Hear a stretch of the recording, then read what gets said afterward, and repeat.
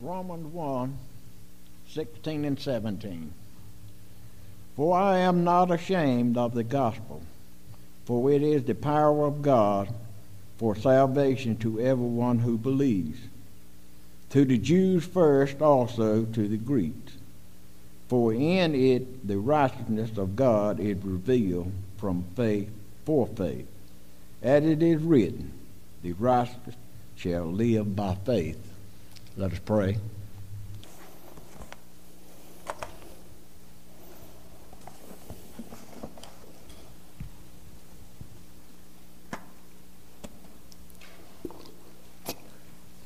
Excuse me.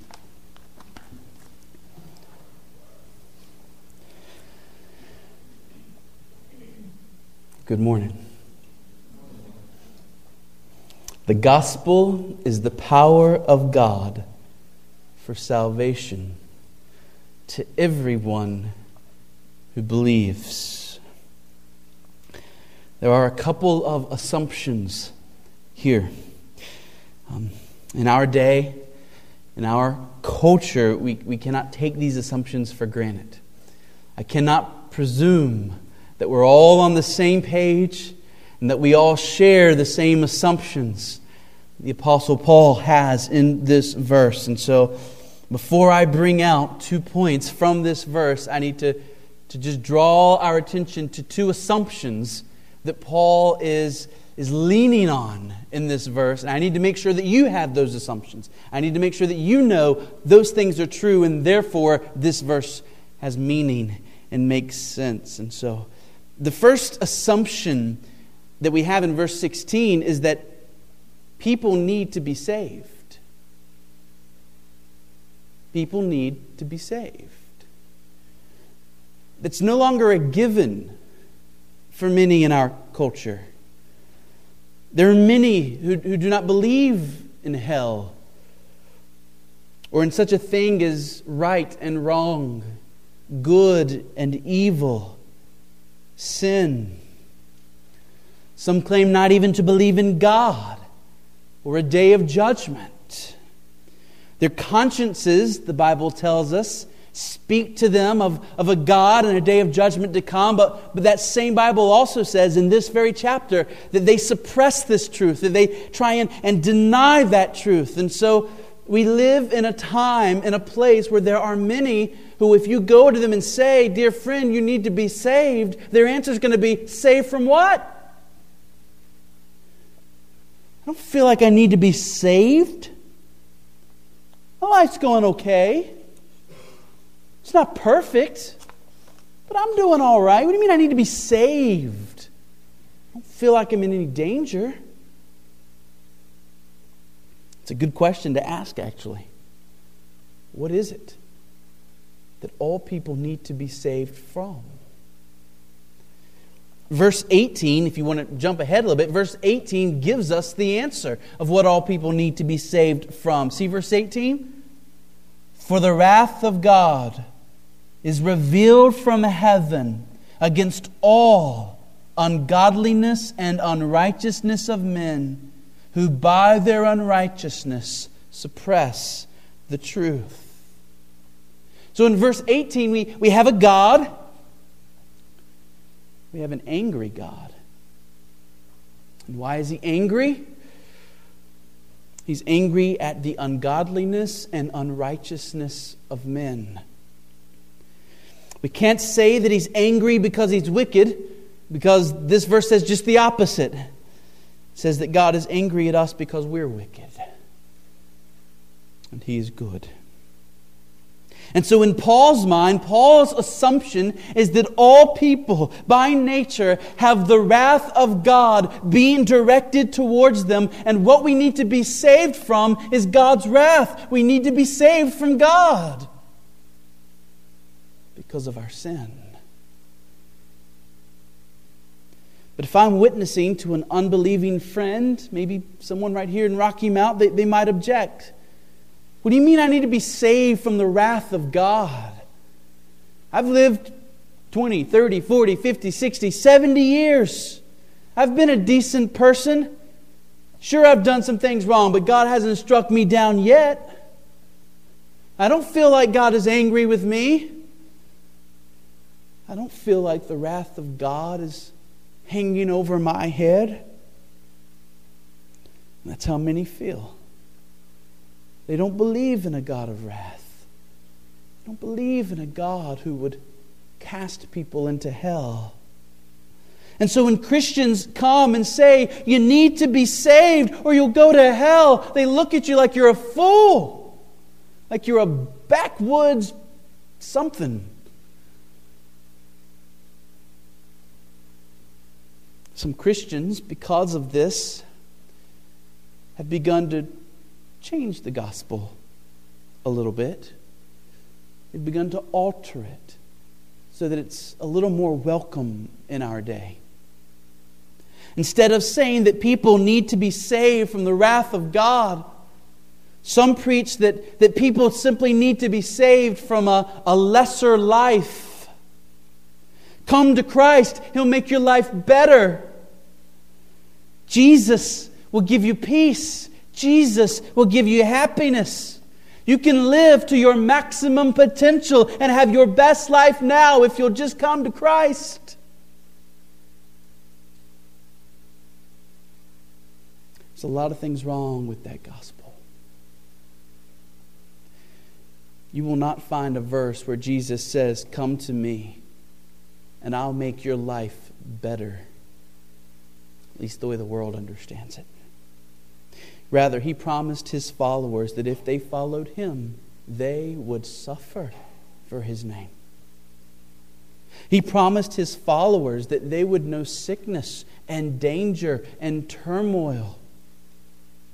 If we preach the Jesus will make your life better gospel, He'll make you healthy, He'll make you wealthy, it won't take long for people who come to that gospel to see that it's a fraud. And they'll turn away from that Christ just as quickly as they came to Him. Now, of course, Jesus does make your life better, doesn't He? But it's not in the way that the world expects. When we come to Christ, He does inwardly cause joy and hope and peace to begin being developed within our hearts, slowly growing over time until it fills our souls as we enter heaven. But if we speak honestly and if we speak biblically, we have to say that through Christ, if you choose to follow Christ, this will not be your best life. Your best life is to come. This isn't heaven, folks. We're on our way to heaven. And the Bible says that Jesus is going to bring His people through many trials and much suffering to fit them for heaven, just as He carried His cross, died, and then was raised to glory. So also we must carry our cross and die to ourselves before we will see glory. That is what it means to follow Christ. So a gospel that says, come to Jesus and He'll make you smile all the time is a lie.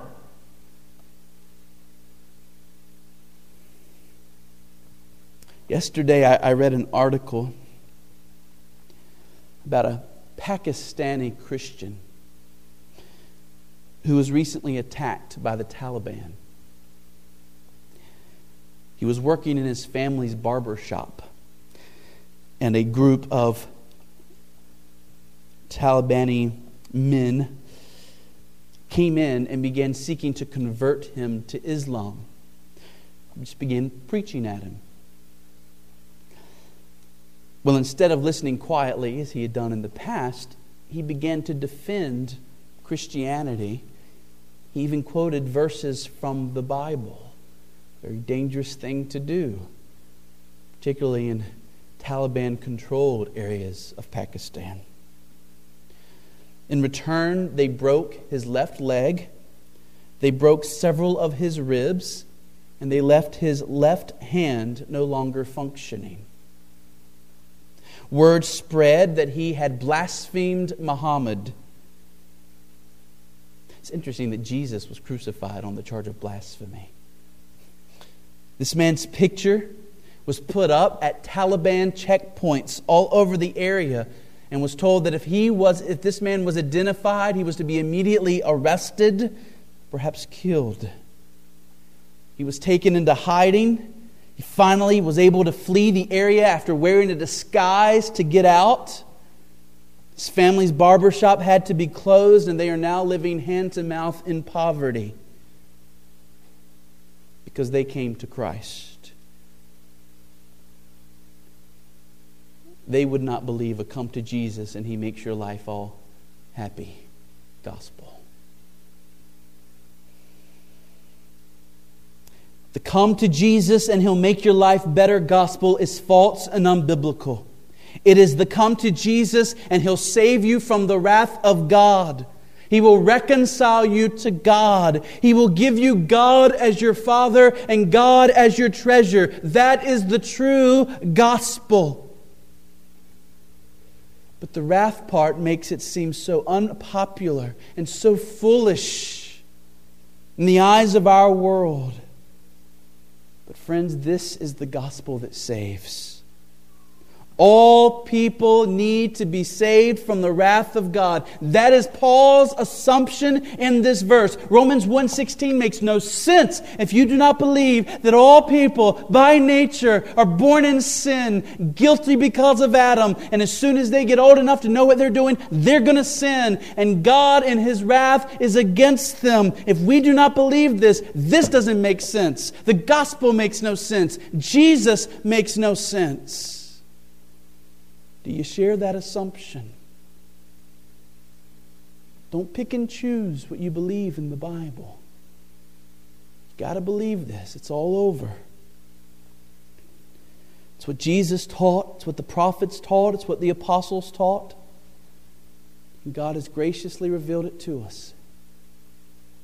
We are to be like Jonah in Nineveh. God sent Jonah preaching to the Ninevites. God's judgment is coming. Repent. His wrath is on you. Repent. Perhaps He'll show mercy. God graciously sent Jonah to preach that gospel of salvation from the wrath of God. Well, so also God now has sent to all the peoples of the world. He is sending to all the peoples of the world this book and God's people. And we have been given a message to deliver. And our message is not so different from Jonah's. God's judgment is coming. His wrath has been revealed against your sin. There is no hope apart from Christ. Repent and turn to Christ.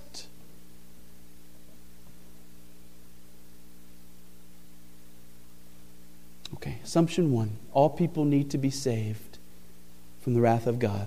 The other assumption that Paul has in this verse, you see if you are on the same page with Paul, is this. We do not have power to save ourselves. Assumption 1, all people need to be saved. Assumption 2, we cannot save ourselves.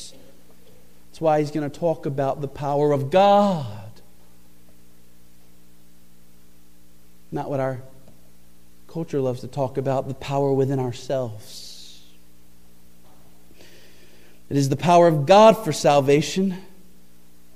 It is implied that the power to escape the wrath of God is a power we cannot find within ourselves. We are incapable of that kind of power. What kind of power is needed for someone to be saved? 2 kinds. 1, we need the power to get rid of the sins that we've committed. And we need power to fundamentally change who we are.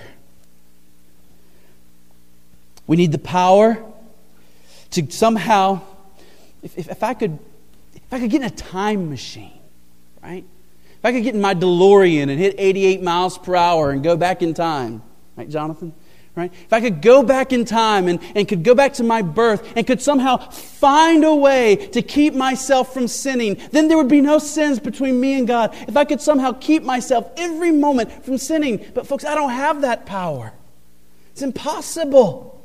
And you don't have that power. Those sins are on your record and they continue to pile up and pile up and pile up, and you can't do a thing about it. They're there. Crimes that must be paid for.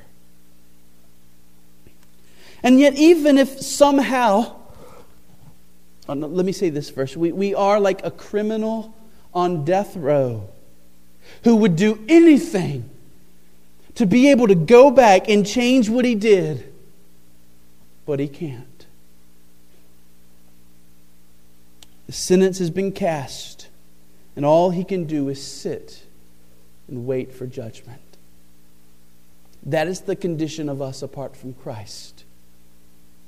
But second, even if we could go back, somehow, even if I could get in a time machine and go back and change my life and keep myself from sinning and erase all those sins of my past, what's going to keep me from sinning again tomorrow?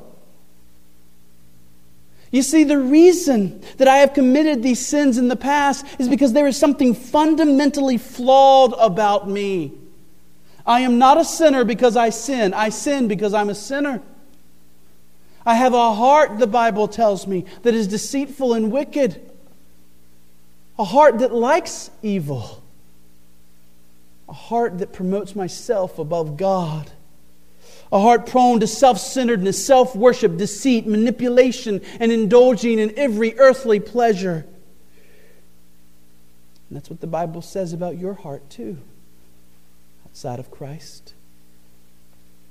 And here's the honest reality.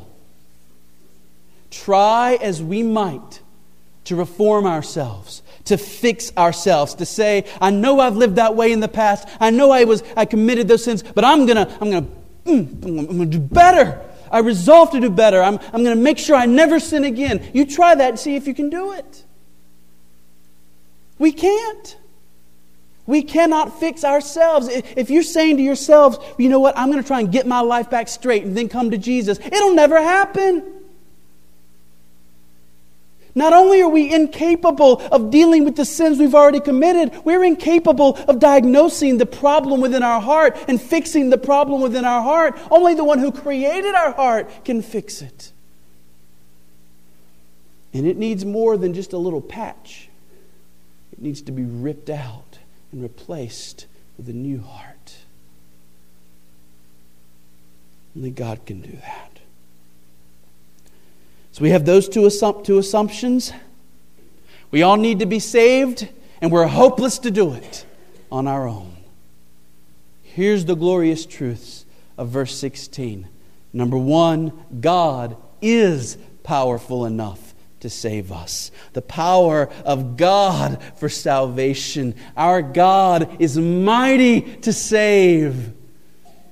No matter how many sins you've committed, no matter how messed up your life is, no matter how badly defeated you are by your sin or how enslaved you are, God is mighty to save.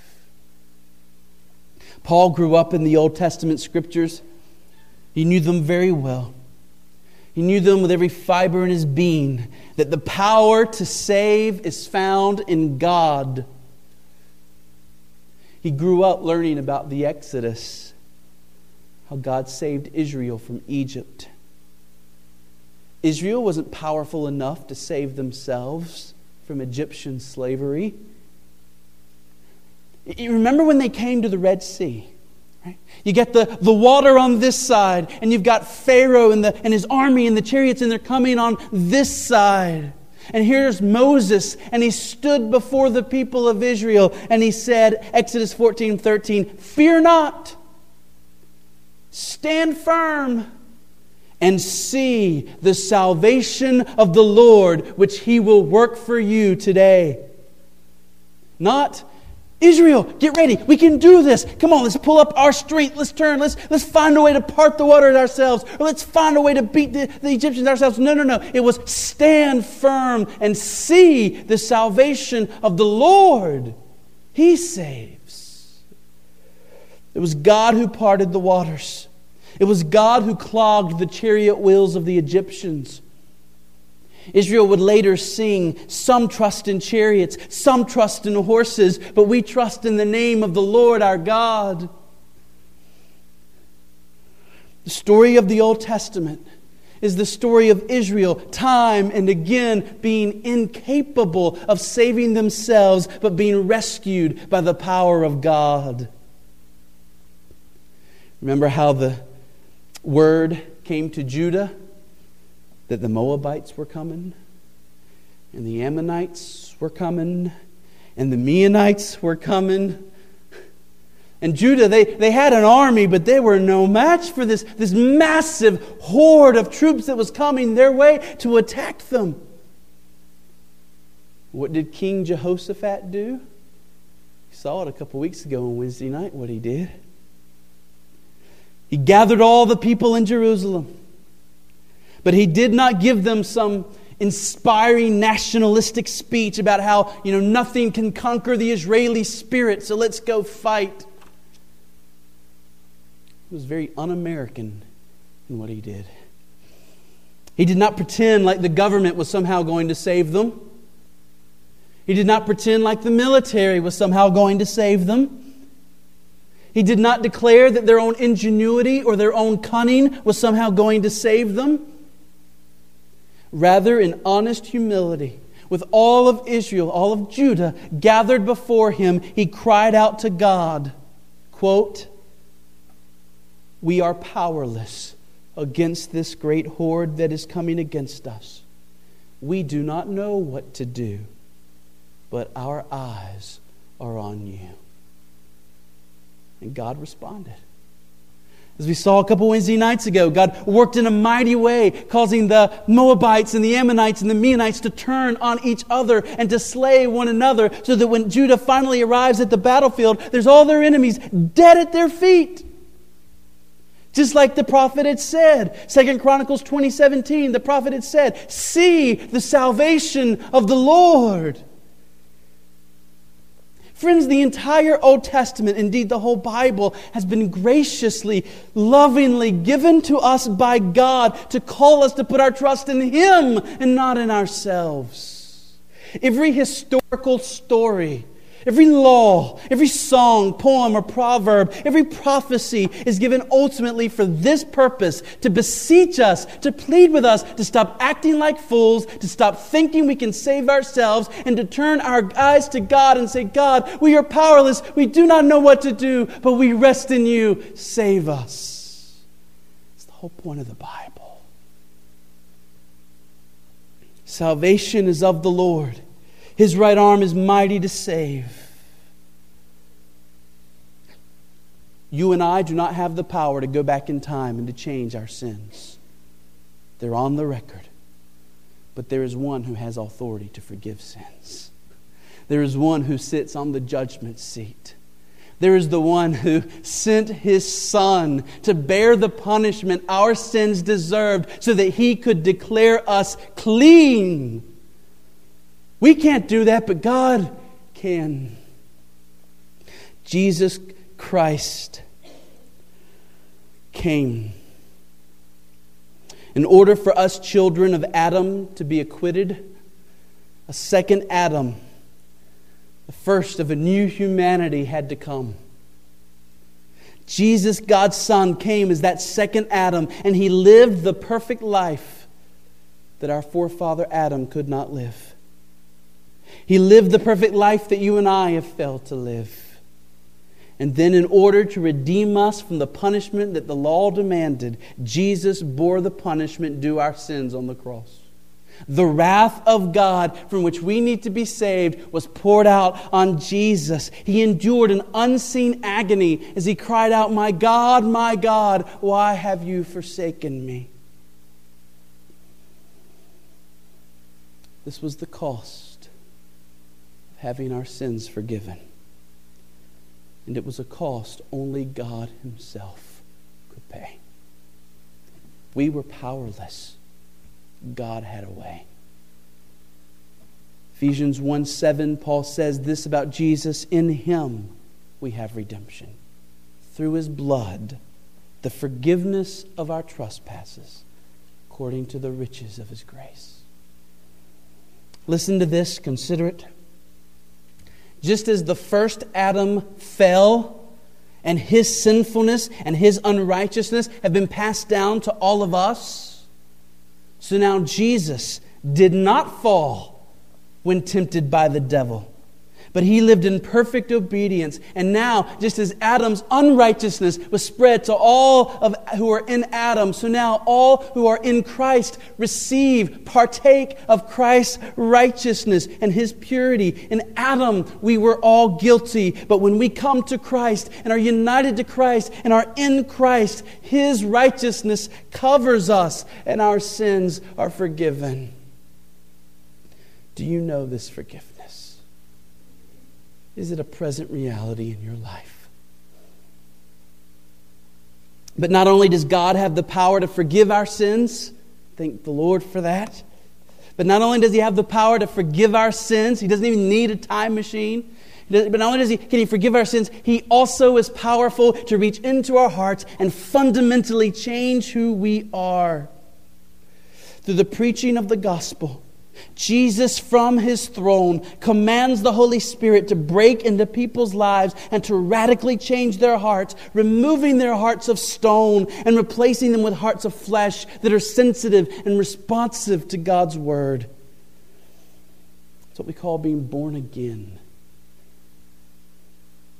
We do not become immediately perfect, but at the very base of who we are, our desires change so that we no longer have base desires for sin at the core of who we are, but we have a base desire for Christ and his glory.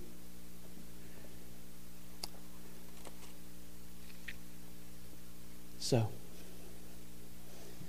all people need to be saved. We are powerless to do so.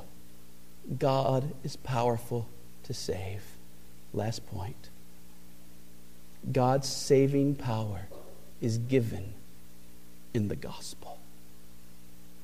In the gospel. Verse 16, there it is. I am not ashamed of the gospel, for the gospel, it is the power of God for salvation to everyone who believes. A cure does little good if it is not applied to the ailment. It is in the preaching of the gospel that God brings his cure to our ailment. It is in the preaching of the gospel that God fundamentally changes who we are, enabling us to believe on Christ so that we receive the forgiveness of sins and a new life. It is through the gospel and the gospel alone that God's saving power works. We see this played out again and again in the book of Acts, in church history, in our own experiences. This gospel is the message of Christ. It is in the gospel that we see the height of the glory of God. It is where his mercy and his justice, his love and his righteousness all come together at the cross. So much that shows our God as the glorious God he is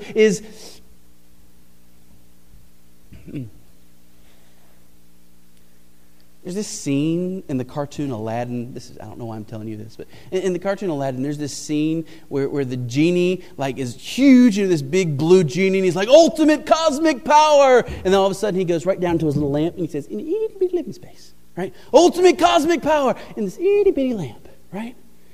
So much of the ultimate glory of who God is, his righteousness, his justice, his love, his mercy, his grace, all of these beautiful things about him are compacted, tightly consolidated into one message. They're seen in all their glory at the cross. The message of Christ crucified is the glory of God consolidated into two words through which God saves souls.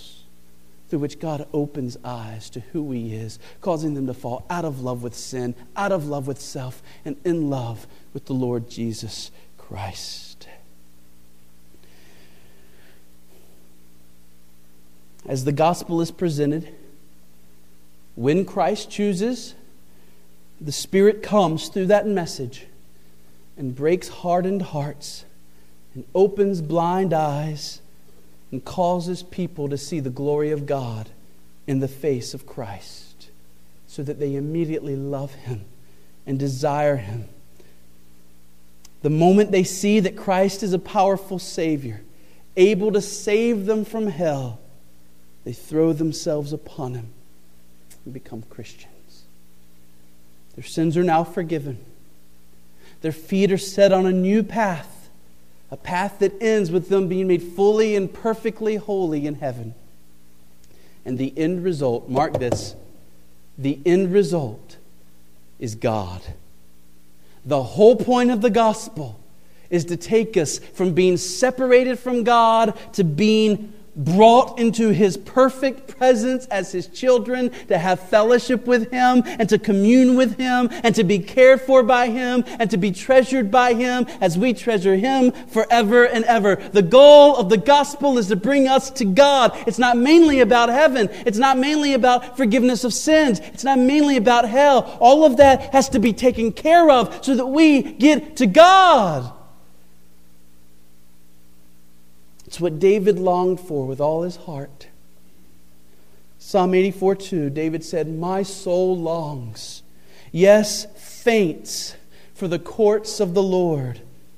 A day in your courts is better than 1,000 elsewhere." That's how much David desired to be in the presence of God. And now through Christ, we've not been granted one day in the courts of God. We've not been granted 1,000 days in the courts of God. We've been granted 1,000,000 years in the courts of God. And that's the beginning. You see how glorious this is.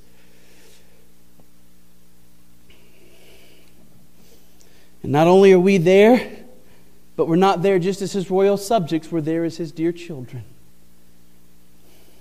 Fellowship with God our Father is the goal of the gospel. And if we believe in Christ, God is given to us and we are given to God. He will be our God. We shall be His people forever. Justin, I hear what you're saying. Is this true of me? Are my sins forgiven? Have I been fundamentally changed from a slave to self to a servant of Christ? Will I get the joy of living in the presence of God forever and ever? Is this for me? Dear friend, look at verse 16 again. What does it say? The gospel is the power of God for salvation. To who? Everyone who believes. The question that matters more than anything else is this: are you a believer? Not just do you believe these facts, but do you believe them in such a way that your heart has now turned to Christ and you now rest in Christ and count on Him alone for salvation? Have you thrown yourself upon Christ as your only hope? Have you begun looking to Him day in and day out for His leadership and His guidance to teach you how to live well, trusting in Him every second? Jesus, how am I going to get out of this situation? Jesus, what do I need to do here? Have you learned what it is? Have you come to a place where you've come to trust in Christ? To lean on Him? Have you begun to desire Him? Talking to Him in prayer, letting Him commune with you through the Bible, longing for the day that He'll come and take you to Himself. This is what it means to be a believer. Are you a believer? Are you a Christian? Are you saved? The implication of this sermon is easy and obvious. If you and I long to see people saved, we have only one message to share, and that's the gospel. Mount Hermon Missionary Baptist Church, let us love the gospel. Let us proclaim the gospel. If we want to see our family members and friends saved, we have little booklets with the gospel. We can give those out. We have Jesus videos. You can give those out. You can do phone calls. You can do emails. The best way is to sit one-on-one in a conversation and to share the gospel. You can bring people to church and let them hear the gospel. But the message that leads to salvation is the gospel. So let us get on our knees. Let us pray with all our might. God, please work through the gospel to save so-and-so. And then let's do everything we can to connect so-and-so with the gospel. Everything else is secondary. Everything else that we do here at this church is secondary to preaching the gospel to one another, to ourselves, and to the world. All right. Mount Hermon Missionary Baptist Church. Let us rejoice again in our great salvation. Let us ask Jesus to help us even more in seeing and taking opportunities to share the gospel with others. Let's love the gospel. Let's love the Savior that we know through the gospel. Let's pray.